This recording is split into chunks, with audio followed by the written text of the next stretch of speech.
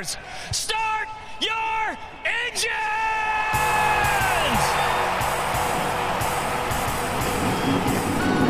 Welcome to the one place everybody wants to be. Victory Lane, your source for news, analysis, discussion, interviews, and more from the world of NASCAR. Now, here's your host, Davey Segal. Welcome back, party people, to the place everybody wants to be. You know it, you love it. It is Victory Lane. Today is episode 88, one of the most famous numbers in NASCAR. Dale Jarrett's donned it, Dale Earnhardt Jr.'s donned it, Darrell Waltrip's donned it, Bobby Allison has donned it. And if you guys don't know, my dad's favorite driver is Dale Jarrett. Won a championship a time or two in that car with that number. Daytona 500, Brickyard 400, countless races in the Hall of Fame. And we're going to be paying homage to him and some of those aforementioned drivers in this week's Way Back segment. So, Pops, I know you've been looking forward to this one. Take it away. Thank you, Duve, and welcome everyone to today's review of number 88. I've really been looking forward to this week and asked Davey for a little extra time since today we pay respect to one of NASCAR's greatest numbers and one of my favorite drivers. 1,746 starts for the 88, which places it fifth on the list behind only the 17, the 2, the 11, and of course the 43. Some pretty stout wheelmen drove those cars. The same can be said for the 88, which is one of the most famous numbers in NASCAR history. Check out this list of who's who drivers who piloted the 88, some of whom we've discussed in prior episodes. Tim and Bob Flock, Buck and Buddy Baker, Jim Paschal, Banjo Matthews, Tiny Lund, Fireball Roberts, Red Farmer of Alabama Gang fame, Benny Parsons, Bobby and Donnie Allison. Bobby Allison's one of my favorite drivers of all time, and we'll find another week to highlight his career. Darrell Waltrip, Ricky Rudd, Jeff Bodine, Rusty Wallace, Al Unser, who is my favorite IndyCar driver of all time.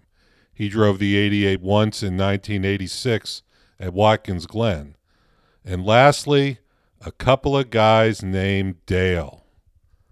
The first is Dale Earnhardt Jr., who won 9 times in the 88 over 340 races.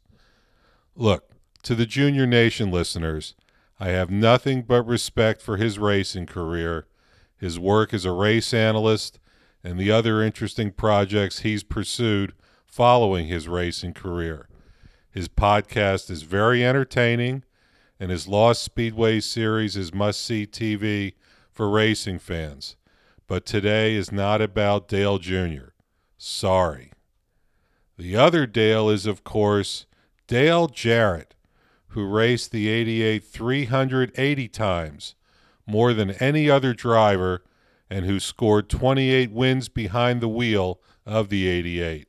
A personal aside here, Davey well knows that DJ is one of my favorite drivers.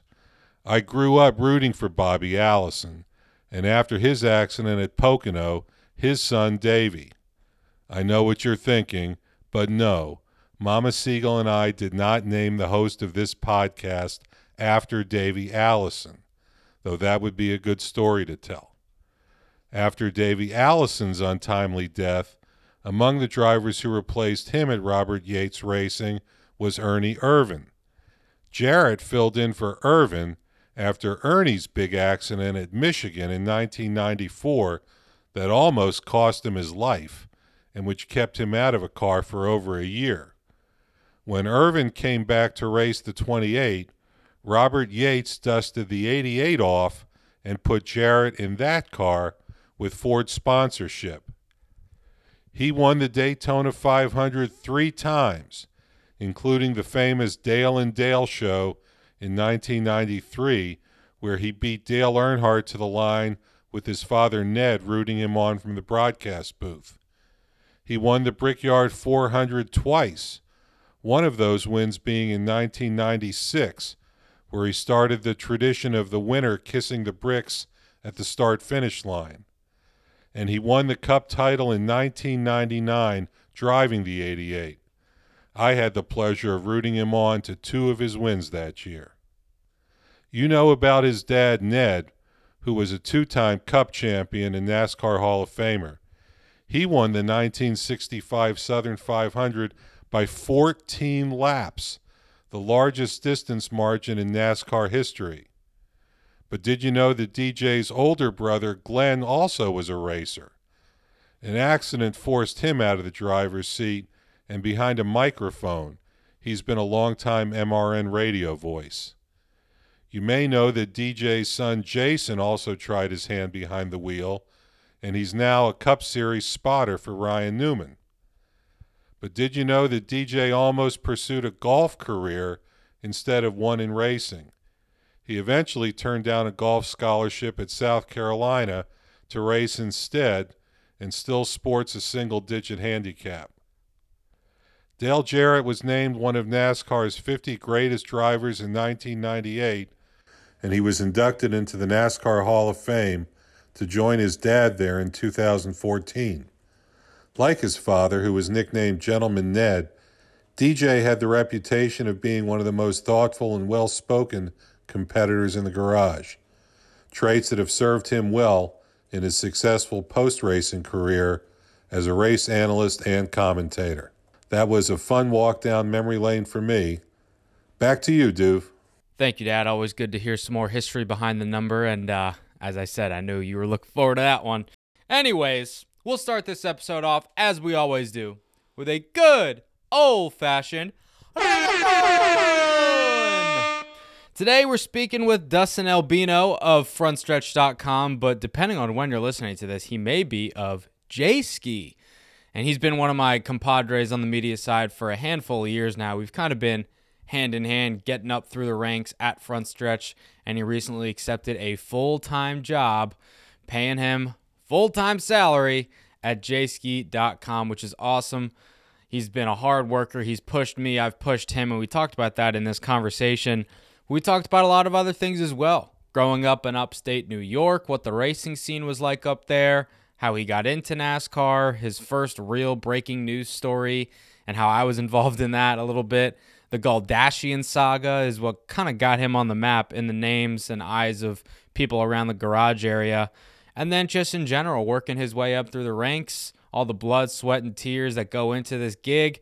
And now he's made it to the top of the mountain, so to speak. And as a friend, I'm very happy for him, so we chatted about that a little bit. And I'll get out of the way. So without further ado, here's my conversation with up-and-coming media mogul, yeah, I said it, Dustin Albino. Today on the podcast, we have another member of the NASCAR Media Corps. We had the indelible Jamie Little on a couple weeks ago. And look, I'm not saying that this guy's as good as Jamie Little. I'm just saying that he may be in due time. It is my friend, my compadre from Frontstretch and soon to be Jayski, Dustin Albino. I want to say first off, thank you for putting the phonetic pronunciation of your last name in your Twitter, because I think all this time since we've been friends, I thought you were Albino. You're not the only one. I've gotten that my entire life. I played sports all throughout, elementary school, high school, etc., and they always mispronounced it. So NASCAR mispronounced it. People from NASCAR mispronounced it, so I had to do it. Well, you're not albino, so I guess I should have known all along. Actually, Puerto Rican. Haha. Where you go. I was going to say Pura Vida, but that's Costa Rica, not Puerto Rico. I always get those confused. Right. Well, Dustin, thanks for hopping on with me, my man. As I told you leading up to it, I mean, we've been friends for a while. We've been media compadres for a while. So we're going to talk about a lot of stuff, but a lot of it's just going to kind of be regurgitating, like the conversations that we've already had in the past, good, bad, funny, indifferent, whatever. But you were in the news recently because you recently took a job at Jayski starting January 1st, which is very exciting, and we'll get to that. Congratulations once again. But I hope that the offseason has been treating you well. No, NASCAR is weird. We understand that, but we get that every year. But this offseason is a little different because you can't go on vacation anywhere. You can't really see a lot of people, friends, family, whatever, and you're just kind of stuck at home doing nothing. Exactly, stuck at home doing nothing. And it's crazy to think that the off season's already halfway over, more than halfway over. Yeah. For this past weekend, Christmas weekend. So, yeah, I don't know what you've been doing, but I haven't been doing a whole lot of much. I guess it's good in the sense that you get to build, not relationships, but with the people you're close to, you get to know them even more than, when we're out on the road all the time. So, I mean, that's a positive to it. Yeah, I would say so. It's just so weird, like, adjusting to everything, though, because this is the time of year that, like, my family would be going somewhere warm on a beach, soaking up the sun, and I'd be counting down to Daytona, under 50 days, by the way, like, booking my plane tickets, all this stuff, and now it's just nothing. Radio silence. There's just nothing to do. I know, but, if you think there's an inkling chance of you going to Daytona, I would book it because airline ticket prices right now are very, very cheap. I got a round trip ticket for $85 to Orlando. Wow. I might drive down there. I don't know. Oh, I've done that. It's I know. a long hike for me. I don't even know if I'll get credentialed for it. Like, I'm at that point, so I need to figure that out first. And then if I do, then I'll book my travel down there. And then I got to plan to quarantine when I get back and quarantine when I get there. But maybe not because Florida's just free willy-nilly. So there's a whole different bunch of stuff going on. Absolutely, yeah. I mean, it's crazy times we're living in, and it's almost been a year now, which is bizarre.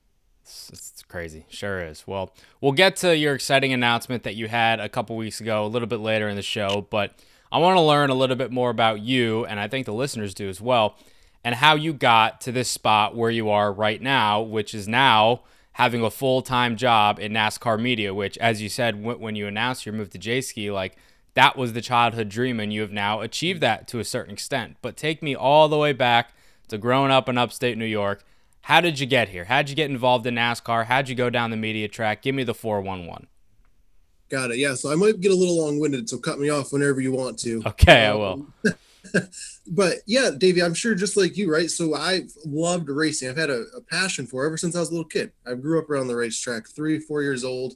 Actually, it was 3 years old, I think. My parents, we were at my grandparents' house.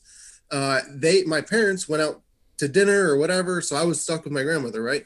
And I was being a naughty, little kid, little kid stuff, and I was probably whining, crying, whatever. And so she was flipping through the channels on the TV, and race cars appeared. And she wasn't a big race fan. My parents were like casual fans, but not diehard. Right. And so she's like, "Oh, look at the race cars go around and around." And then she saw a green one. Green at the time was my favorite color. And it was Bobby Labonte. And like, "Look at the green one." And so, I was addicted from that point on. And I've missed, I don't know, not many races since then.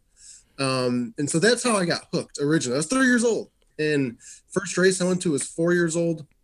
I think, at least at the NASCAR level. I might have went to dirt racing before that. I'm not sure. Where was that at? Watkins Glen? Yeah, Watkins Glen. It's only an hour away from, my hometown. So, yeah, Watkins Glen. It's 2000. Steve Park won his first race. Wow. That was, I remember bits and pieces of it. Obviously, I was 4 years old. Yeah. So I don't remember a ton, but it was the only race I was at that, I watched Dale Earnhardt at, Dale Sr. It's pretty cool. So, yeah, I was just hooked from that moment. And ever since then, like, I got to be like 7, 8 years old. And I really started to become a fan of this, even though I'm playing other sports now, like basketball, eventually football, baseball, since football. But racing was just always kind of my escape in a way. Like, you could have a bad week at school or a bad week at the, playing basketball or whatever, at doing sports. And then racing, you knew you look forward to Sunday. And that was racing. And so that's kind of, it was my escape, as is WWE. I'm sure we'll talk about that.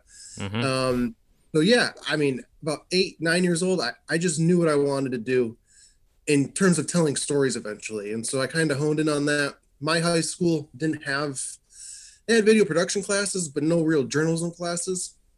And then, I was like a B student in high school. I wasn't, an A, because I was playing sports, three-sport athlete. So, I got devoted so much time into that. So I'm not really paying attention to school. You got to have friendships too in high school, obviously, as you're developing yourself. So yeah, I went to community college, and it's a good community college around here. And it's also, I'm pro community college because you get all your core classes out of the way and you save a lot of money. And so I was part of I went for radio and television there because they didn't have a journalism program, but they did have an alliance or a partnership with Ithaca where all your credits would transfer in. Ithaca College obviously has a really good communications program, journalism program. So that's where I wanted to go. I wanted to go to Syracuse, which I'm sure we'll also talk about. Yeah. But the financial aid just didn't make sense. So Ithaca, very good school, very good communication school. And that's where I kind of developed my writing skills a little bit, how to tell stories, different stories. They would kind of set you up for not failure, but they would get you outside your comfort zone, like political stuff. I hate politics, but you'd have to cover political. Yeah. So that's where, I knew what I wanted to do from a little kid, but I knew I had to hone in on my writing skills and just my storytelling skills in general.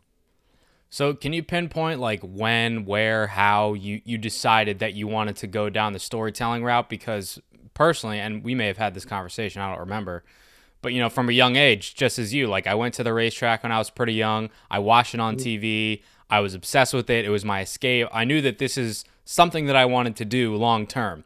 But young Davey was like, oh yeah, I want to be a driver. And then one day I realized that financially, geographically, emotionally, all of these different factors that go into becoming a race car driver, that wasn't going to work. So then I started thinking, well, how can I still be involved? I decided to go down the journalism route. One thing led to another. Here we are today. But you said from a young age, like you always liked to be a storyteller and tell those stories about the sport. Can you pinpoint like where that love for that started? I don't know where it started. I don't have like a moment in time, but or maybe how it started. I guess because like you, like I didn't see myself going down the driver route. And like you said, financially, we all know how much this takes. I mean, you really don't know how much it takes until you get into it. True. But even at like the local level, I did a documentary at Ithaca for my final project on dirt racing. And you see how much, even at the local level, how much funding helps you, and how much better, if you have better equipment, I mean, it's just, you're going to perform better. So I never really wanted to be a driver. I can't say that I did. So I guess I wanted to be part of the sport in some aspect, some way. And I felt like that was the next easiest, not the easiest way because it hasn't been easy, but the next way where I could probably shine or be a part of it for a long time. Yeah, it was like one of the logical routes to be involved in the sport. Absolutely, yeah. Because, like I said, there's only 40 drivers at the Cup level, 36 in Xfinity, 32. We ain't gonna cut it. I mean, it's just it wouldn't have worked out. So I wanted to be a part of the sport in some way, shape, and form, and this I think was the best way. So tell me a little bit about upstate New York and when you were a kid growing up watching racing, because I think, and I'm guilty of it, or I was at least until I met a lot of people from upstate New York, I always associated New York City as just being the entire state, and I'm sure a lot of people do. Yeah. But I met you, one of our mutual friends, Elijah Burke, Aaron Fisher. Like I have a lot of friends now that are from upstate New York, and I have a lot of friends that went to college at Syracuse or went to Ithaca. And I realized that upstate New York is like a completely different place than New York City. Who knew, right? But with that being said, I've only seen Watkins Glen in the Finger Lakes region and been to Syracuse once for like a college visit. So the vibe up there, like, are there a lot of race fans? Is it more so local racing and not super into NASCAR? Because like here in the DC area, nobody really likes racing, period. But along the eastern seaboard, there's a mix of local racing, but the majority is NASCAR focused. And then as you work your way west, you get more involved in IndyCar in the upper Midwest into Indianapolis and stuff like that. But what's the interest in upstate New York, especially when you were growing up, like going to school? Were you that kid that liked racing? Because I was.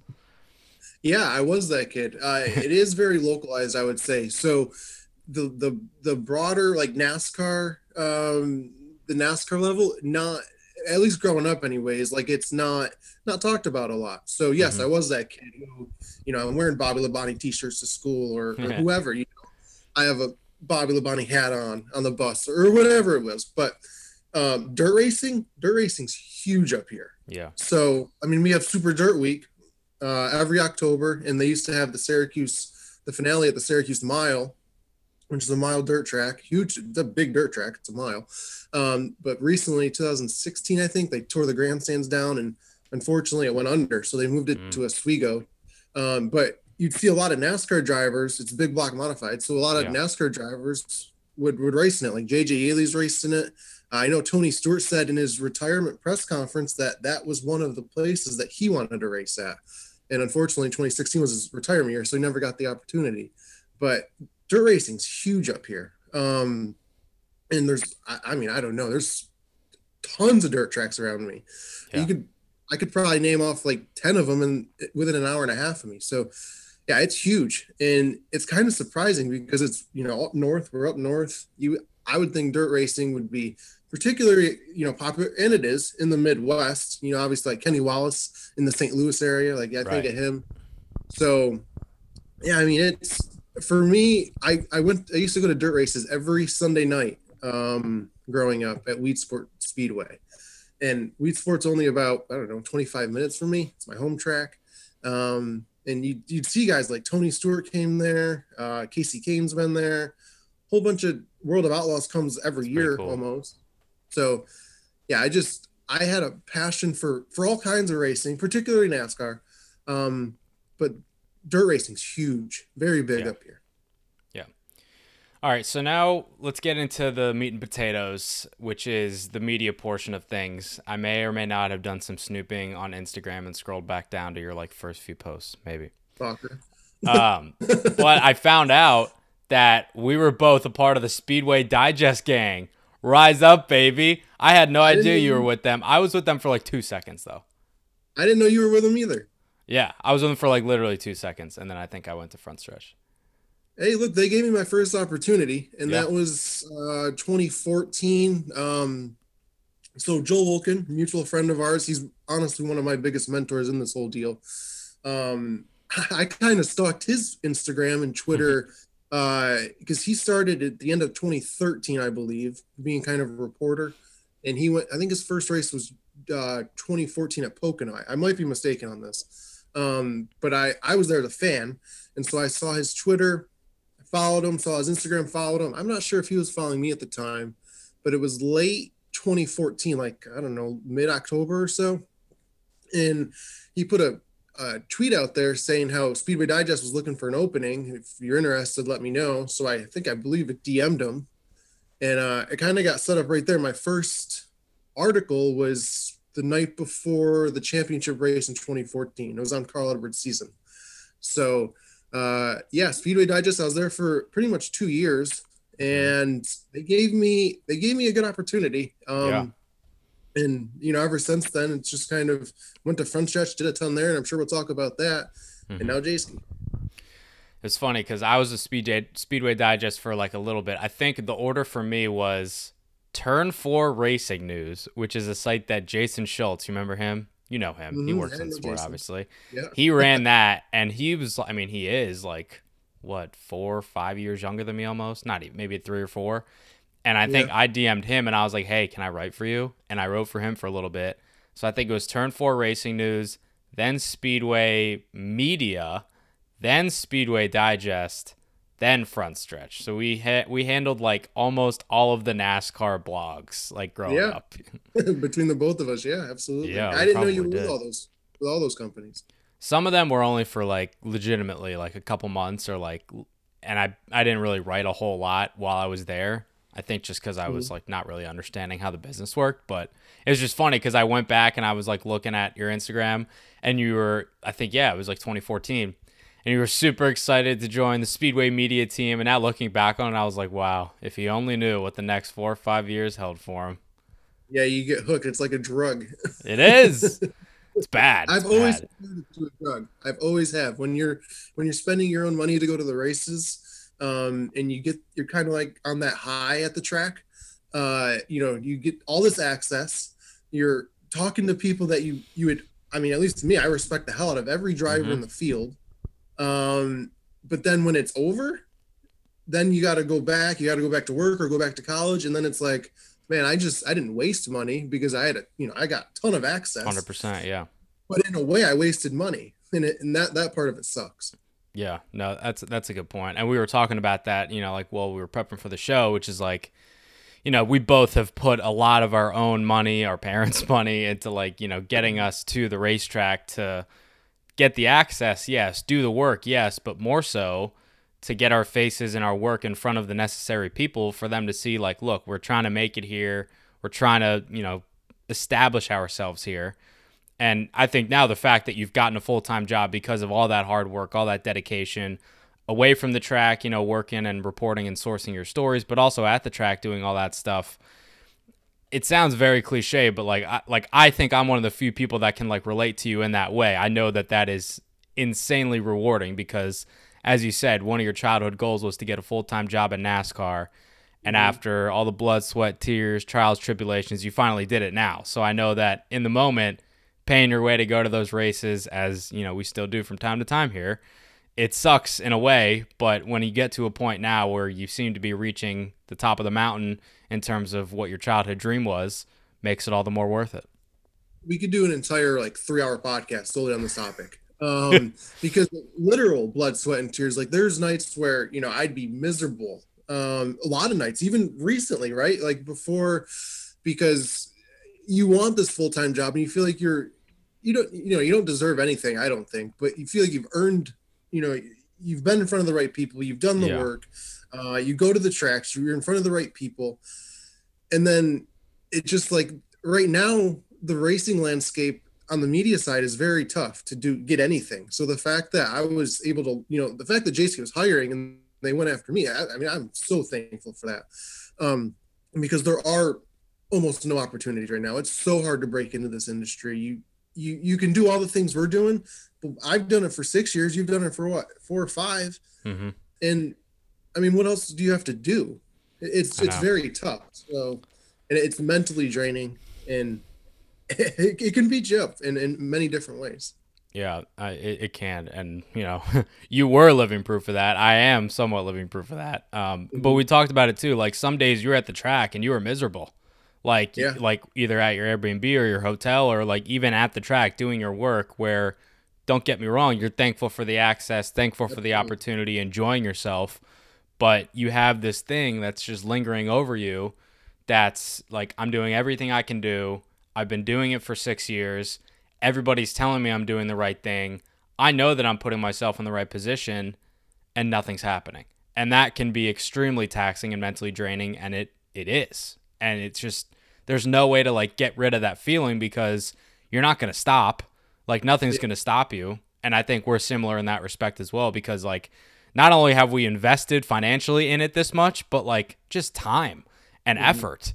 Like you're not going to stop at this point, but just pushing through that type of stuff. And I know some people listening may be like, stop, you're so lucky you get access, you get to talk to these guys, blah, blah, blah. We get that. But it doesn't mean that at some point it doesn't suck and is super frustrating. Yeah, and it doesn't pay the bills. I mean, and off of that, like you'd have all this access and everything, but then you get home and like I said, you go to college, which college was fine because you got to do schoolwork. But once you graduate college, like the past 2018, 2019, 2020 for me, last 2.5 years of NASCAR anyway, it's tough because you got to go back to a job. And then it's like I'm miserable there, right? Like because you're going off this high that I was just talking about. Yeah. And now you're back to reality. And it's like, oh, this sucks. So you can invest so much, and I know you have too. It's almost like you got to impress the right person, but who's that right person? Because we both have like mentors, the same mentors in this business. And it's like, they can do a lot for you. They can give you all this advice, but not many of them give you a job. Yeah. Right. And it's tough. Yeah. It's like half timing and then half just knowing the right people and doing all the stuff that, you have been doing. A lot of it is timing. Like you said, like you weren't even looking for the Jayski thing and it just kind of popped into your lap because the timing was right. Yeah, I got an email this Saturday. I was in Phoenix and I was at a Walmart getting headphones because my headphones broke the night before. And I looked down and I got an email and I'm like, oh man, like this is cool. Yeah. And so I texted Joe, a mutual friend, Joe Wilkin, right away. And I'm like, this seems like a cool opportunity. And I talked to some other people and yeah, it just happened. And I was not looking for that. And I was going into the off season, I thought, thinking like another year just went by, and I get this year was unique in the fact that, we didn't go to as many races as we probably would have otherwise. And so we didn't maybe spend as much money. In fact, this year I made money off of racing, which was great. First time ever. But I was thinking like, next year, 2021 comes around, it's going to be another grind. And it's so mentally draining when you're on the road and you're spending time and that energy and effort. And then you're doing it again the next week or 2 weeks later. And you just want to show you.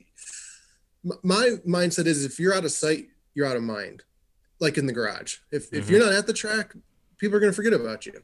So that's why I devoted so much time and energy, hoping that I would get an opportunity. And thankfully, so thankful that I got that opportunity now.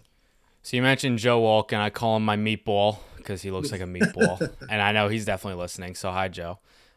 He's been one of your mentors. I know Tom, my boss at Frontstretch, your current boss, about to be former boss. He's been one as well. Any other mentors that you've had, like growing up throughout the years, just working your way up the ranks that you've leaned on and have been really helpful for you?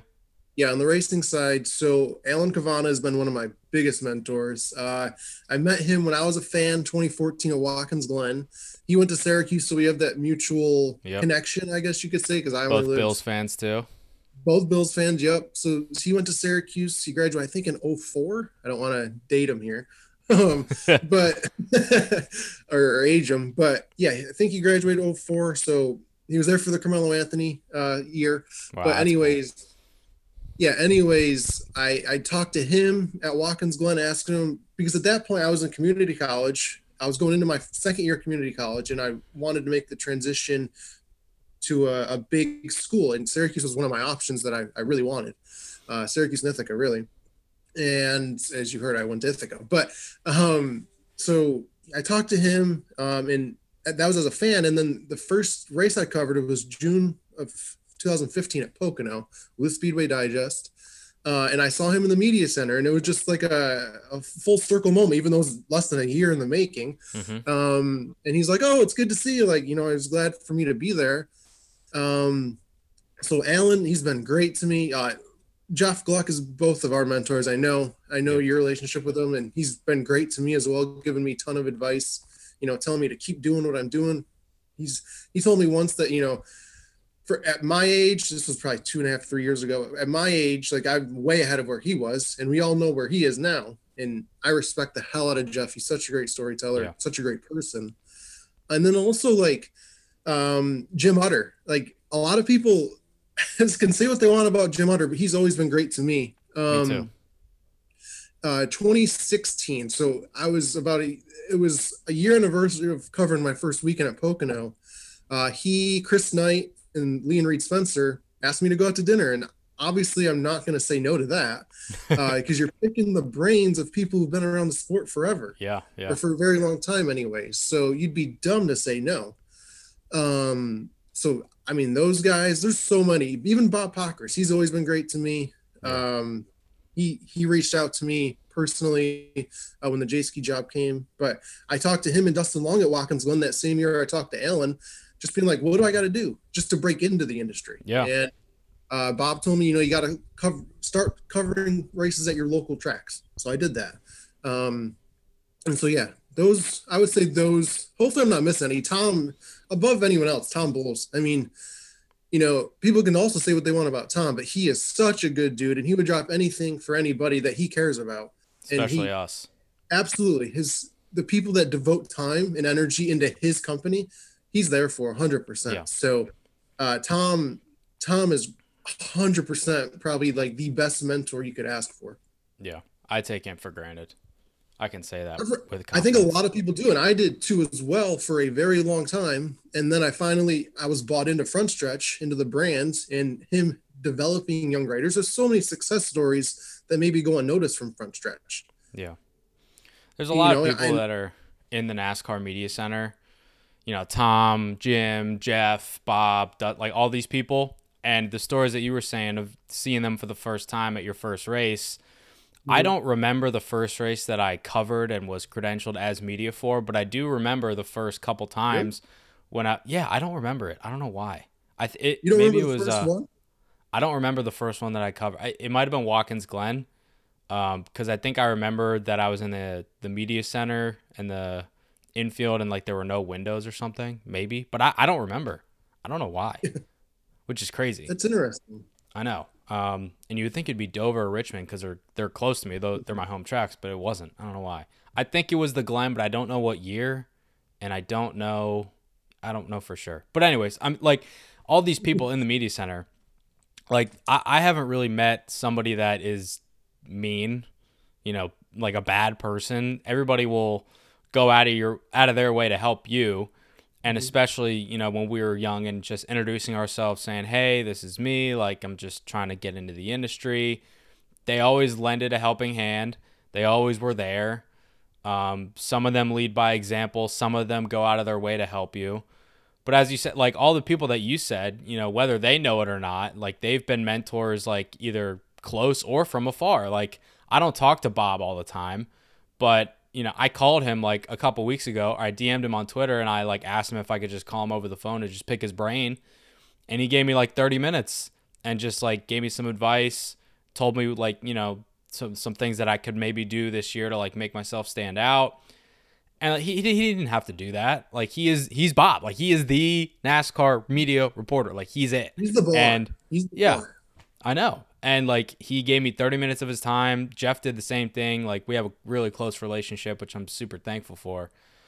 But just like these people are very nice. And there's a lot of hostility in the world. And I don't mean to get like deep, but there's a lot of hostility in the world. And the media industry, NASCAR specifically, it's very cutthroat, as you know, especially journalism, especially television, which is a route that I'm trying to go down. And to see that there are good people out there and that they will help you and that everybody's not out to get each other and just take somebody's job or cut somebody, stab them in the back.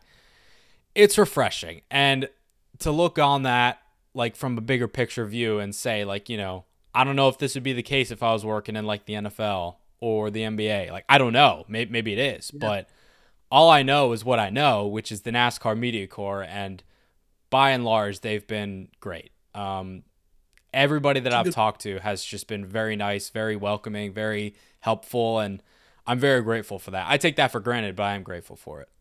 That's a good point because I don't know what it would, you don't know what you don't know, or you know what you know, which is NASCAR for me too. Yeah. Like I've never covered an NBA game or an NFL game, or I've covered college basketball, but not Division I, so I don't know what that's like, that business is like. I'm sure we could adopt to it if we had to, but everyone, there's not a bad person in the media center in NASCAR anyway. Like I can't say anything bad about anybody. And not that I mentioned and maybe they're different behind your back. I mean, you don't never know that. I don't know. To me, they've been great. Same here. And like Utter, for instance, right? Like it was 2017, my first time at Richmond. We went, him, myself, the Spencers, and Chris Knight went to a hibachi place for dinner. Maybe it was lunch. It was dinner.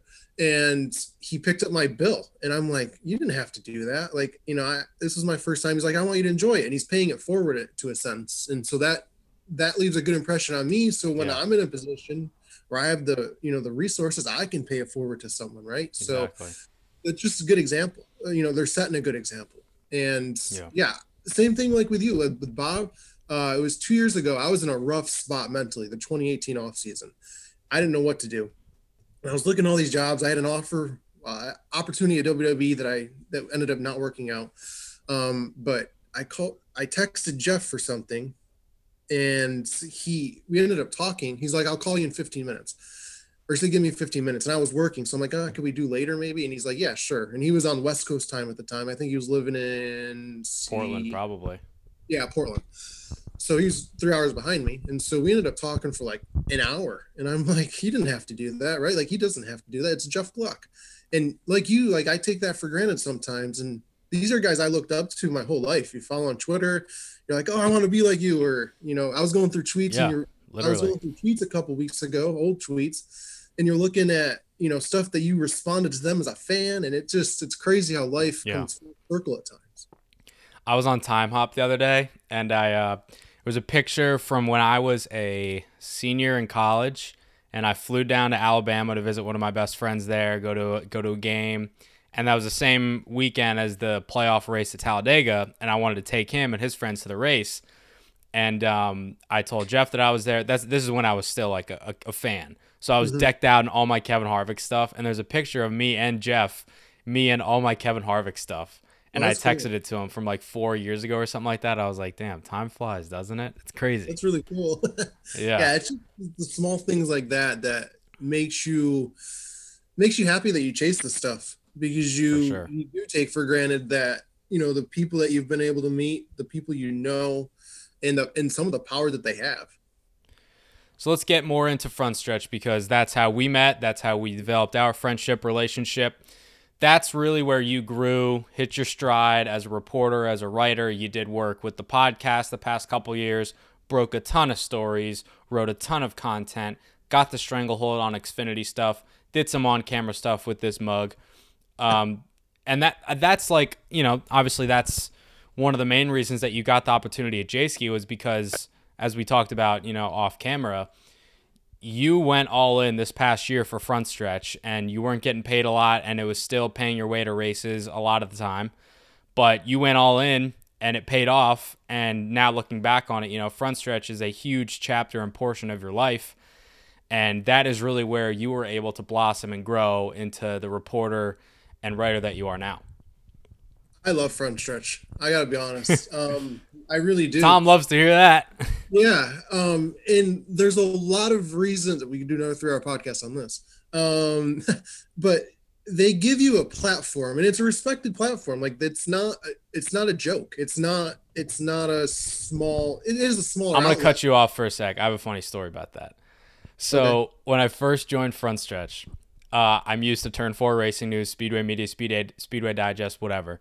And like, I had never had anybody like that I knew of, like, read my stories, listen to my whatever, right? So I wrote like a news article because I was on news, or like I posted entry lists for a year. God, that sucked. But I like did all the grunt work and stuff for Frontstretch for like a year and a half or so. And I don't remember what it was, but the first article that I published on the site, I texted Tom and Joe, I think, because somebody commented on it. And I was like, somebody commented on it. Somebody actually read it. And they were like, yeah. And I was like so shocked and dumbfounded, because that had never happened to me, because I don't know why. I just thought that anything that I wrote just went out into the internet and nobody read it or saw it, whatever. And that was the first time that I realized, like, okay, this is a platform. Like, what I had before was a platform, but this is a platform. You know what I mean? Like, people actually pay attention to this. I just had to cut you off because I remember that very vividly. That's funny. Yeah, I don't know if I had a moment like that, but yeah, people read it, and there's a lot of readers out there that go to Frontstretch for their news, for the. And if you're listening, we thank you for visiting the site. Please continue to do so, and Jayski as well. Absolutely. So and Jayski linked to Frontstretch. So and absolutely. Other websites. But yeah, so it gives you a platform that you might not have had before, and a lot of writers don't have, and that's why they're there. And there's like 40 of us. There's a lot of people that make up the Frontstretch crew. It's probably the biggest media. Definitely. Media. I'm not gonna say empire, but there's a lot of people there making it go together. And it's like the first place I had been where there's an editing staff behind your work and pushing it forward. And me too. They're very forward on getting everything out to whether it's on the Facebook page or Twitter page, whatever, just to make sure that the work is shown in all realms. And they have a big Facebook following, so that's where it specializes. But anyways, yeah. So 2016, I met Tom in Daytona. I took a full day to drive from Ithaca to Daytona. That was Maniac. It was a 2,300 mile round trip. You had Tom's mug staring you in the face when you got there. What a welcome present. But that was the first time I met Tom. And Joe Wilkin had really wanted me to join Frontstretch. So I'm like, all right, let's see what it's about. And I remember Tom from Regis Philbin's show, Crowd Goes Wild. He was a guest analyst on there at time from time for NASCAR, which was really cool. And I'm like, oh, this is Tom. I'm like, great. So, yeah, we talked to him. I joined, and then I was the news writer, and like you, doing a lot of the grunt work for Frontstretch. Mm-hmm. And I knew this is what I wanted to do, right? Like I said that from 7, 8 years old, but I knew this was my first real opportunity. So I knew I had to kind of go all in. and it sacrifice, like when you're at college, like I said, I went to Daytona from Ithaca. So this was my first year at Ithaca, my second semester. Like you got to sacrifice a whole week of school, really, because I went for speed week at the time. I went for a week, excuse me. And then you just got to sacrifice like going out on the weekends, right? Like it's little stuff, but it's not a lot, but it is stuff that you're growing and developing in college. College is, people are like, oh, you want to go out this weekend? Nope, sorry, I'm being Dude, Virginia. I missed my last weekend of college as a senior because I was in Meridian, Idaho, covering a K&N West race. My friends did not understand that. And I was like, I was sitting alone in my hotel room, and I'm like, this is my last weekend as a college student in my life. All my, like, I barely drink, so it's whatever. But, like, all my friends are out having a good time, probably drunk as hell, like having some jumbo sliced pizza or some cheese fries. And I'm just in Idaho, like, watching the Utah Jazz play at, like, 10:30. Like, what am I doing? But again, that goes back to the conversation we had. Like, it sacrifices its devotion. Sorry. It's very minimal, but regardless, it is a sacrifice because people are like, oh, your friends, you want to go out? Nope, sorry, I'm in Virginia or wherever, Utah, Ohio, wherever it is. And so, yeah, I mean, Frontstretch, that's where I developed my real passion for telling stories. Like I've always, even before that, like I was passionate about telling stories and storytelling in general. But there is where, because you're given so many opportunities really to do whatever you want. And so that's what I did with the Xfinity stuff. I took over that in 2017, and I just wanted to tell stories, unique stories that other people don't tell about the drivers. And I think this year, 2020, that I really got to hone in on that because I had so much free time, not going to the races, not really working, unfortunately because of the pandemic. Yeah. So I could talk to a ton of people and tell these cool stories. And just promote the Xfinity series, which, NASCAR focuses a lot of its marketing towards the Cup Series. I mean, let's just be honest. So I'm not saying like they're, my platform's bigger than them, not the case at all, obviously, but to be able to tell stories of the Xfinity drivers that maybe people didn't know is something I like doing. And it's something that I feel like's really kind of got my name out there in a way. That was a question that I actually had in my outline, because you have a stranglehold on Xfinity Series content, and I don't know if that was, a premeditated thing where you said, there's not any devoted coverage to this specific series. There's an opening there. Let me try to fill it. Or if it was something that kind of just happened organically and it just kind of spurred into what it is now. It did happen organically. And I think really I 2017 is when I took over the Xfinity page and the Xfinity beat really, but I didn't really have that mindset then, but I would say going into 2018, I did. In 2019, and then this year, obviously, definitely had that mindset. So I think there is a void there of Xfinity, of the lower series in general. Yeah. I mean, I get it because I did the ARCA stuff in K&N for a couple of years, so I get it. There's a huge void there. Yeah. I mean, so you did a great job at telling those stories. Yeah. And I think, like Mark Crystal on Frontstretch's site now is filling that void to a degree. And I respect him for that because a lot of people, they just focus on the Cup Series. Like we're counting down to Daytona. We're counting down to Daytona 500. And don't get me wrong, it's the Daytona freaking 500. But there's two races before that. There's the Xfinity and the Truck Series. You don't hear much about it. So, and there's an ARCA race and a test. Yeah, absolutely. See, like I just forgot about the ARCA race. So yeah. It's moved this year, right? Like it's the night before the 500 or the day before. So, that's just where it wasn't premeditated, but it was something I wanted to bring to people's eyes, and hopefully I did that or done that.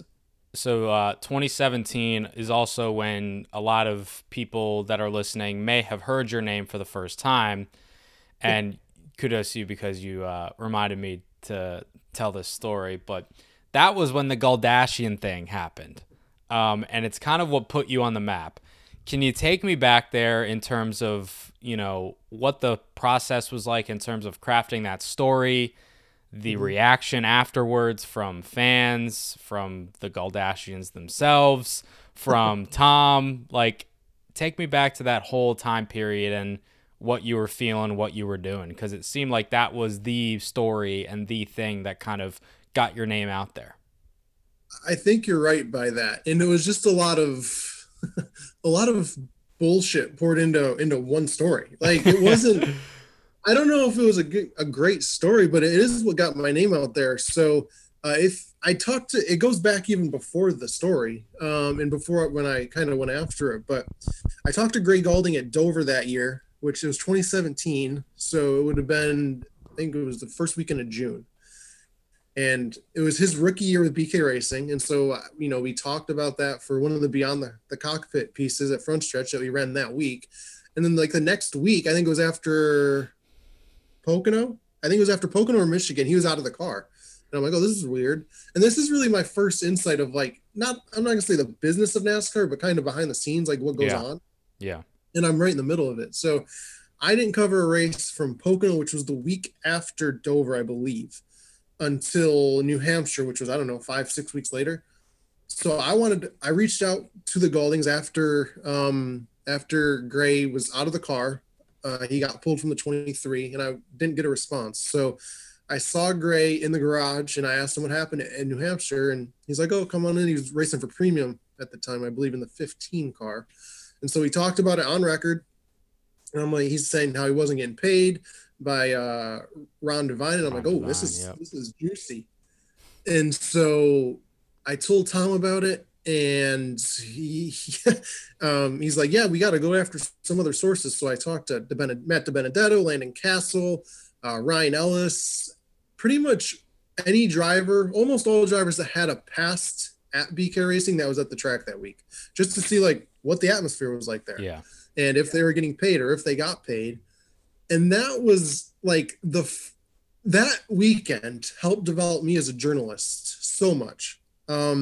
Because you're talking to people and you're just coming up with questions off the whim and you hope and you're just going up to them and approaching them and like they may not know who you are and you're just saying, hey, did you get paid by Ron Devine? And they're like, who the fuck is this guy? Like, it was, looking back at it, was very ballsy of me to do. But I do think, we held the story for 2 weeks. We went to Pocono. And I think we published it 2 days after the second Pocono race, just to talk to the Gauldings again, and everything, make sure everything was right.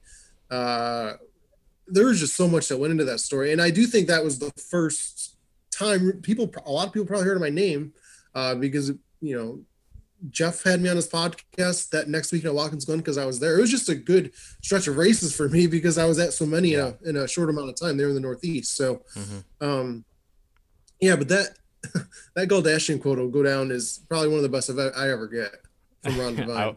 I would say so. That was. But the reaction from the Gauldings was not positive, and rightfully so, right? Like to this day, I think I've talked to Gray once since then, and it was awkward, but it is what it is. I mean, it is. Yeah. I'm over it. You're just doing your business. You're doing your job. So it is what it is. Got a job to do. You got to do your job. That's it. Absolutely. So we've hit on Jayski a bunch, and you've basically said how it was an opportunity that came up that you couldn't really pass up, and you weren't even looking for it, which makes it all the crazier. But just tell me a little bit more about that. I know Scott obviously runs things over there with Jay, and I've never met them in person. I don't think a lot of people have met them in person. Yeah, but I haven't. But everybody knows Jayski. Like, and when they went away and then when they came back, that was a huge deal. If you're curious about that, I think the NASCAR and NBC podcast did a special episode with Jay about that a couple years ago. So check that out.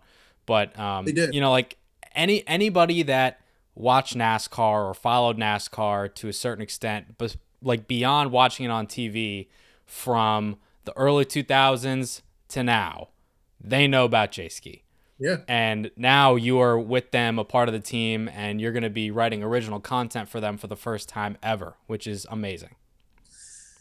Yeah, that's kind of the selling point that I had. So, like I said, I got an email November 7th, that Saturday. And it's funny how I'm very, very good at remembering dates of like key moments in my life. So that's a key moment. I'm not, because I don't even remember the first race I covered. Yeah, it's very true. So I got an email, and things started progressing very quickly. I had a Zoom call with Scott on the 10th, the Tuesday after I got home from Phoenix. And things just started going. And by the following Friday, I had accepted it. Everything was put together. It was quick. And it was kind of relief to know that, so early in the off season that I didn't have to really worry about 2021, which is such a Good relief. feeling, I bet. It was a good feeling, or is a good feeling. So Jayski, I mean, I've went to that website since I was, yay high, a very small kid. I was on Sirius the day I announced it, and I said that, like 7th grade math class, we're in the computer lab, and I'm on Jayski. I'm not paying attention to the class. So I'm on Jayski looking at the paint schemes or whatever it was. So, I always went there for the paint schemes. That's all I did. Yeah, and they still keep up to date with it. They have archives of every year, which is incredible. It's a very respected website, and I think everyone, like I had a team owner once, I won't name him, but he came up to me. He's like, I did a story, and he's like, "Oh, it's on Jayski," and I'm like, "Yeah, I mean, incredible." It was one of my first stories that made Jayski, which was cool. So my point is that everyone in the industry looks at Jayski, and from a young age, like I said, I've looked at it forever, and pre-internet, really, before pre-social media, I should say, like Jayski was the place to go. Yeah, because it had everything, all the rumors that was going around in the garage, everything. And so the fact that me growing up and going to that website all the time, every day, I have it pinned. I always had it like, what is it? Pin marked or whatever. Bookmarked, yeah. Bookmarked. I always had a bookmarked as like my number one website. Now I get to work for them. It's just incredible. And yeah, the original content though, that's something that I wanted to bring because I didn't want to lose that. Because I feel like right now, even before the opportunity, like I feel like my brand's at the highest it's ever been, right? Like I have the most Twitter followers I've ever had, the most Facebook followers, whatever. I didn't want to lose that. And that's what you're best at. Yeah, it's absolutely, I feel that too. And I like telling stories, and I just didn't want to lose that aspect, even if I'm going behind the scenes to a degree. So they were all on board with it, which I was kind of surprised by. And it made my decision very easy. Yeah. And so I'm excited. I'm going to be telling some more stories from the Xfinity series. That's going to be my focal point again. Mm-hmm. That wasn't my idea either. At first, they said, "Oh, we're going to have you control the Xfinity stuff," and then I brought up the idea of doing, like an Xfinity weekly column, just like the past 4 years. And it's going to be. I'm looking forward to it. Like it's going to be really good. I feel like from both my side because I get the platform of Jayski now. But then also Jayski because it's not going to be different, but it's going to be beneficial for everybody. Absolutely. I think all parties win. Yeah. Well, I told it to you when it happened, but I'm super happy for you because it's great. It's great to see you get rewarded for all the hard work and like they're getting a tenacious hard worker, but who also is like damn good at what he does. So I'm happy for you, happy for them. It's going to be a great marriage and a great partnership, and I look forward to reading everything. It's going to be awesome. Really appreciate that, Davey. And I just know that, this is proof that hard work pays off. And there's times where we talked about it, like you can't see the bright side. It's so dark at times. I was miserable for years, and I'm not showing it at the racetrack, but I'm miserable there because you're so close. And then it's that high and it goes away. Yeah. So just the fact that this happened, I'm so thankful for Scott and everybody at Jayski, Jay. But I think it's living proof that hard work pays off. If you devote your time and your energy and your resources into your craft, I think good things happen to good people, and I think good things happen to people that work hard. So I'm sure, Davey, that you're going to get your shine here in a little bit. Yeah, I hope you're right, but I agree with that. So we'll keep on keeping up the good fight. Absolutely. I remember it was we're going to get to the fun portion of things now. Okay. I think this has been fun, but this is the real fun portion. I think it was either Martinsville or Richmond a couple years back. It was when you broke the story that Newman was leaving RCR. It was Richmond. Do you remember how you got the news? You had one source on the record, maybe a couple, and you came into the media center and you were low key freaking out. You're like, should we run it? I don't know if we should run it. And I was like, dude, relax. Think about this logically. You have a source on the record saying this is what's happening, and you're corroborating it with other people. So why wouldn't you do it? You're like, I don't know, it's just such a big deal. It's Newman, he's big deal, and this is the first time I've ever done this. And I'm just like, Dustin, relax. Listen to yourself right now. Here's the information you have. here's the information you don't have. Try to get what you don't have and report what you know. And that's all you can do. And I don't know if Tom was there or not, but I think you were calling him on the phone probably. I was talking to Tom. Was very pivotal that day. That was such a funny day though, because like you break news regularly. Like that's not a new thing for you. I wasn't at the time. I don't think I was.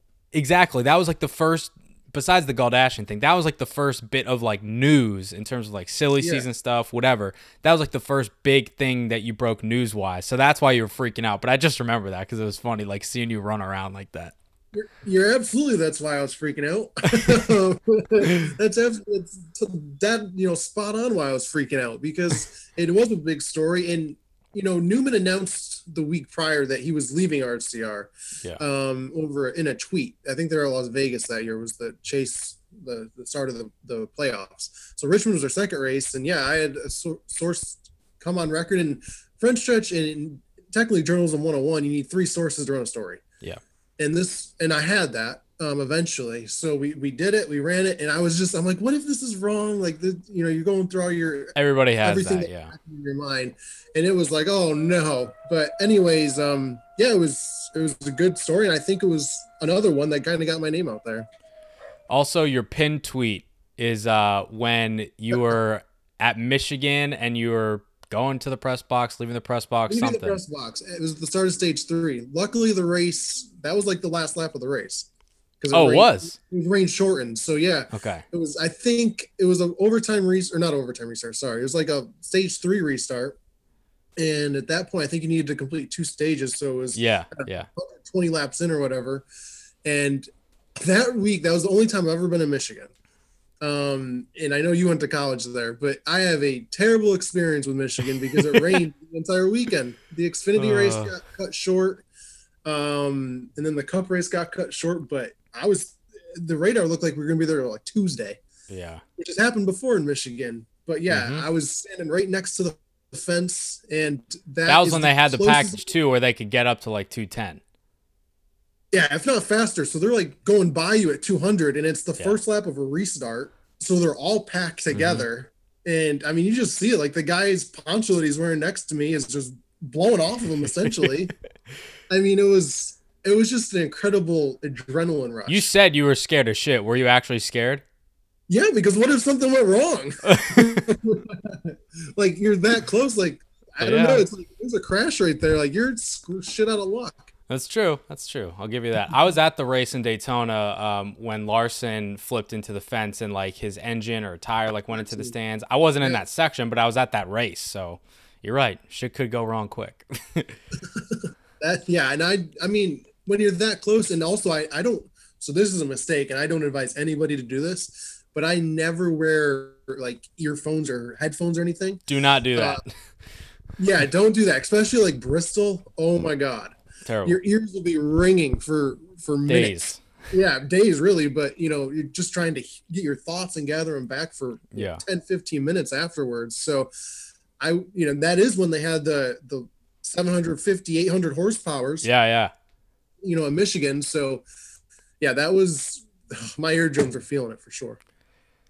Next order of business. Did Clint Bowyer, I think he like offered to pay for your travel to and from races at some point, because like after you got back from a race, you tweeted something that like was exactly what I was feeling, was like, God, I'm working so hard, like I'm not gonna give up, but like paying my own way, it sucks. And then Clint basically was like, I'll pay for your travel, and I was like, what? And I texted you, I was like, you gonna take him up on it or what?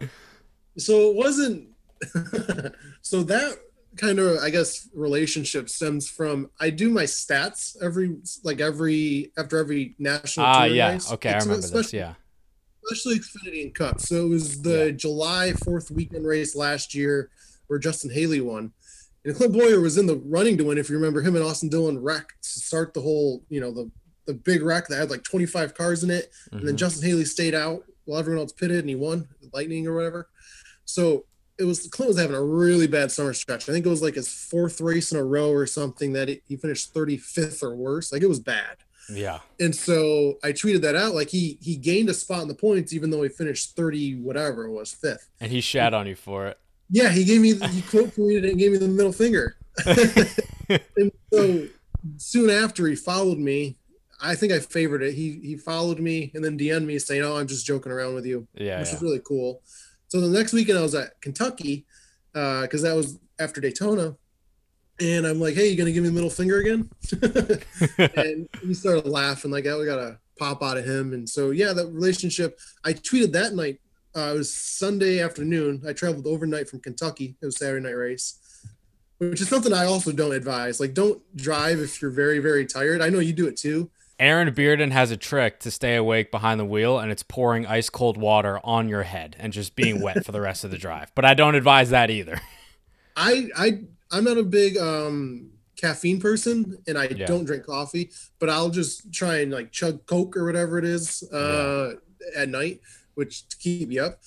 But so I did that. I drove overnight, and I tweeted something like, "Oh, I don't remember exactly what it was, but something about like, thanks for having me this week in Kentucky, blah, blah, blah, blah, blah." And so Clint quote tweeted it and said, like, people, paraphrasing, but, people don't know how hard you guys work to promote our sport or something like that. I'm like, "Oh, that's kind of cool." And then he did it again at Pocono when I drove overnight from Bristol to Pocono. And then the Martinsville deal happened last year, which was really cool, where I said something like, time had a great weekend in Martinsville, time to drive 9.5 hours back to home or whatever. And so he quote tweeted and said, "Yeah, like next time I'll pay for your travels. I'll be disappointed if you don't let me know." So obviously as a journalist, like you can't accept, like I was very happy. Right. Because I texted you right after. I was like, "That's awesome. Sucks that you can't take him up on it." Like I was in tears literally that he offered that, because that's I feel like a very big level of respect from someone that's very prominent in the sport. Absolutely. From a top driver with a top team, and the fact that he just went out of his way and did that, like that's huge, and it means a ton. Obviously I can't take him up on it, which sucked, but very, very, I don't know, it's just a cool, I guess, relationship that came about being in this business. Yeah, absolutely is. We talked about WWE a little bit. Full disclosure, I know nothing about it. I don't watch it. I'm not super interested in it. I'm kind of interested in it, but I can't get into it. Don't know why. Don't ask me. But I do know that you love it, and a lot of people in NASCAR love it. Alan loves it. Kelly Crandall loves it. There's a ton of people that love it. And you proposed to Nikki Bella. I don't know the significance of that. So, like, I don't know if that's a big deal or not, but is that something people do? Like, is that normal? Is that a thing? I don't know if it's normal. I might just be freaking crazy. But at the time, so that was November of 2014. The Bella Twins had an appearance in Buffalo before Monday Night Raw, obviously on Monday. So I went to it. My dad and I went to it. And I think 2 nights before, I made the sign, because at the time there was, Total Divas. I don't know if you ever watched that or heard of it, but it's a reality show on E.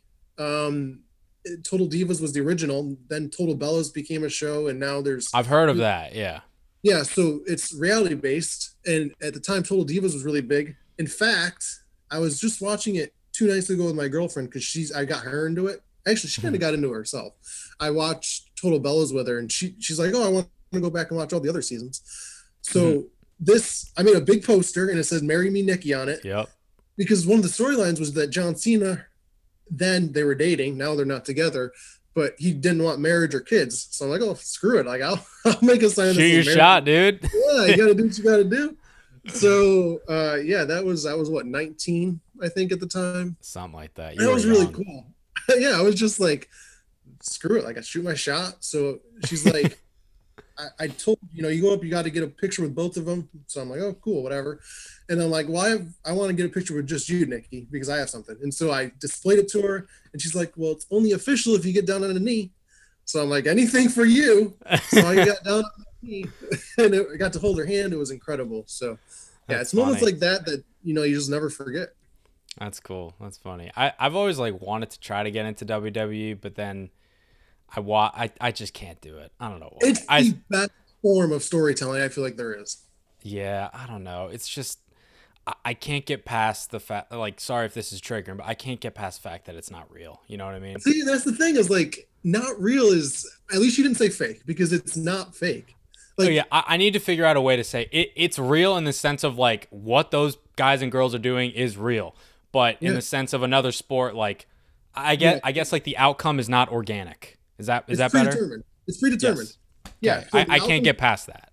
It's predetermined, which I get it, but it's like that's my escape. That's always, like I said, racing's my escape. Yeah. But really, if I was even during like race season and I was miserable at the track, like WWE was my 5 hours a week of escape. Like I could just watch it from start to finish, not worry about the world, and just that was my escape. So just the fact, I think it's the best form of storytelling. It's mostly all live, usually, especially, you know, right now, maybe, you know, most of it still is, but some of it's not because there's no crowds at the shows. But and the fact that they can do the stuff to their bodies and not hurt each other, like they're taking care of each other. I got all the respect in the world for them. And I'm sure like if I sat down for like a couple weeks at a time and like watched it like regularly, I'd be into it because like my girlfriend got me into Below Deck, so I can probably get into anything at this point. I got my girlfriend into it. Like she regularly watches it now with me, so it's kind of cool. Yeah. Post-vaccine, I'll watch Monday Night Raw with you. Great. I will. Okay. I'll make sure to keep you to that. Cool. We talked about Syracuse hoops. You and Alan Cavana have a nice bromance with that. I visited there once. I got waitlisted, but also it was ridiculously expensive, especially out of state. Very expensive. Very expensive, and no, they don't do a good job with financial aid. Yeah, not great. Not great, Bob. We talked about Syracuse, talked about WWE. We'll chat a little bit about the Bills. Last night, blowing out the Pats by 30-ish. I know like the Patriots aren't what they once were, but I mean, hey, go Bills, baby. I'm just mad that Bills Mafia can't be there to celebrate with them. It's tough because that stadium be rocking this year. Oh my God! Like that place was rocking when they were 4-12. So yeah, I can only imagine what it'd be if when they're 12-3. But you guys need to get like the world's biggest folding chair table or whatever and just figure out a way to break it. Like drop it from the sky at the 50-yard line and just go nuts. Well, see, they're trying to get fans, select amounts. It's less than 10,000 for their home playoff game because they're at least going to have one, which would be great. And that place would be rocking with only 10,000 people. Oh, yeah. It sure would be. Especially in the playoffs. They haven't had a home playoff game in 25 years. I saw you posted like a couple years ago, you and your sister went to that Blizzard game, right? Oh my God, I'll never do that again. You're still thawing out? Yeah, I'm still thawing out, man. Like that, it wasn't supposed to snow. It was all lake effect. And like I didn't bring much snow gear at all, just cold gear because it's December. And so I didn't have boots. I had how much did you guys get? Like 2 feet? Yeah, it was like 2 feet over the duration. Started snowing like an hour before the game. We were tailgating with some friends. And then it never stopped. But then once you're outside of Buffalo, there's nothing. Like it's just Buffalo. That's crazy. So my feet were frozen for literally probably 2-3 days. Wow. Like it took a while to thaw them out. So yeah, standing at Michigan State football games and like it's hailing, it's raining, it's snowing. My feet are cold. I can't imagine 2 feet of snow. Again, though, that's something I'll never forget. Yeah, 100%. And then a couple months before that, I was at the Syracuse Clemson game where Syracuse won. And we got to storm the field, which was great. That's on my bucket list, and I'm sad that I didn't get the chance to do that at MSU. That's pretty cool. Was that fun? That was a lot of fun, yeah. So Syracuse, like, I don't know, 30-point underdogs probably because their team sucked that year. And they stayed with Clemson, and they ended up beating them. So, yeah, I was there with my sister and her now fiance. That was so much fun. We all hopped the fence, and it's like a 4-foot drop, 5-foot drop probably to get over the fence. Ton of people probably just did somersaults and just ate shit. Couple people, one person right in front of us broke both their legs. Oh, I was like, oh shit! Like, did you see it happen? I didn't see it, but I heard about it. And it was on the news. So, yikes! Glad that didn't happen to me. Yeah, you got legs. You got legs of steel, my friend. That's good. All right, last question that I have for you: the Dustin Special. Do you know what the Dustin Special is? I'm trying to think. I don't know. Oh. The Dustin Special is 2 thumbs up. Every single picture that you have, it's always 2 thumbs up. That's the Dustin Special. How did this happen? I don't know. It's just a reflex, isn't it? Yeah, I mean, I met a lot of cool people in my life, right? And even if you're just a friend or whatever, and I'm taking a picture, like you have one arm around somebody, but what do you do with the other arm? So you gotta have. I just like doing thumbs up. It just it isn't instinct. The natural. You're like Ricky Bobby. Like I don't know what to do with my hands. I'm guilty of it when I'm like taking pictures. I don't know what to do. Yeah, what do you do? So you just put them up. I usually throw one of these up, but my friends hate it. They're like, "You're not in the 80s." I need to buy like my own emoji or something. Yeah. I mean, you there needs to be like a Bitmoji or something of like your face like this and then just 2 thumbs. That needs to be yours. Yeah, I mean, I don't know, just natural reactions. Do it. Yeah. Well, Dustin, this has been fun. It's been a little over an hour, so I appreciate you giving me all this time. It was fun to catch up, relive some memories, get to know about your past and your upbringing a little bit more into the sport. It's been fun, and goes to that saying, because I've said it before to you, you know, off camera and stuff like that, but we both know the grind more than, and like, you know, we talked about how we love all the established reporters, but I think they would probably say too, like, we know the grind just as well as they do, if not better, just because of the landscape that things are currently. And I'm glad that I have you to vent to, lean on, you know, do all these things with, and just complain when we need to complain and just do whatever. But I appreciate you. I appreciate your friendship. I appreciate you pushing me to be a better reporter, writer, person, Frontstretch colleague. And I look forward to the next few decades of seeing you at the racetrack and doing some great work together. Well, right back at you, Davey. I really appreciate the kind words, and look, like we're really good friends, but in a way, like you bettered me at Frontstretch because you did the same. I have that here. Like we both were hoping for a cool opportunity or an opportunity to rise where we can make the most of it, where we're making a living in the sport. And I felt like I had to, some way, like you're great on camera. In some way, we had to outshine each other. And I feel like we had to one-up-do each other. And I don't know if you feel the same. You might tell me yes. I literally have right here, my last thing says, thanks for being a great friend and pushing me. I have it right there. Yeah, I mean, same to me. Like you pushed me to be a better person and a better reporter personally. So I thank you for that. And I'm glad I could do the same for you. It's all love, brother. Proud of you. Killing it at Jayski. Enjoy the rest of your off season. We'll chat soon, but hopefully maybe I'll see you in Daytona. We'll see. Hopefully we'll see you in Daytona, Davey. And we're back. Hope you enjoyed that convo with myself and Dustin. We had Jamie Little on a couple weeks back, as I said at the start of the episode or interview there. And I want to get some more media members on throughout the offseason as we now head into the new year of 2021. I got a few on my list, notably Jeff Gluck, Zach Galbert, Bob Pockris, perhaps Dustin Long, Nate Ryan, Chris Myers. I sent him an email, or his website at least. Maybe some other people here and there. Alan Cavana. There's countless people that I want to have on, but it's just a matter of if and when. But we will get there. Lug Nuts of the Week. Cue that funky music, white boy. We only have one bit to touch on this week, and it's not even official yet, but it's that Beard Motorsports. They've had Brendan Gaughan compete on the super speedway races the past couple years, but since Brendan has now retired from NASCAR Cup Series racing, Noah Gragson is reportedly going to compete for them in the 62 car for the Daytona 500. That will be his first career Cup Series start, and it will come in the Great American Race. Chris Knight and CatchFence.com were the first to report that news. Again, not officially official yet because the team has yet to say anything, but usually when Chris and Catch Fence report something, you can have it as fact. Chris, also one of the people that I want to have on in terms of media people coming up here on Victory Lane. And honestly, guys, that's all I got for you this week of Lug Nuts. Short and sweet, but that's how it is sometimes in the off season.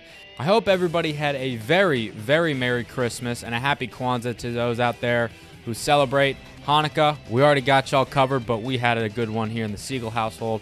Hope you did wherever you're celebrating there. Or if you celebrate something else that I missed, I'm sorry, but I hope you had a great time celebrating whatever you choose to as well. Happy New Year. Safe, healthy, happy. 2021 cannot get much worse than 2020, so things are looking up. I know it. Have a safe and healthy New Year, everybody. I will talk to you guys on the flip side in 2021. Be good.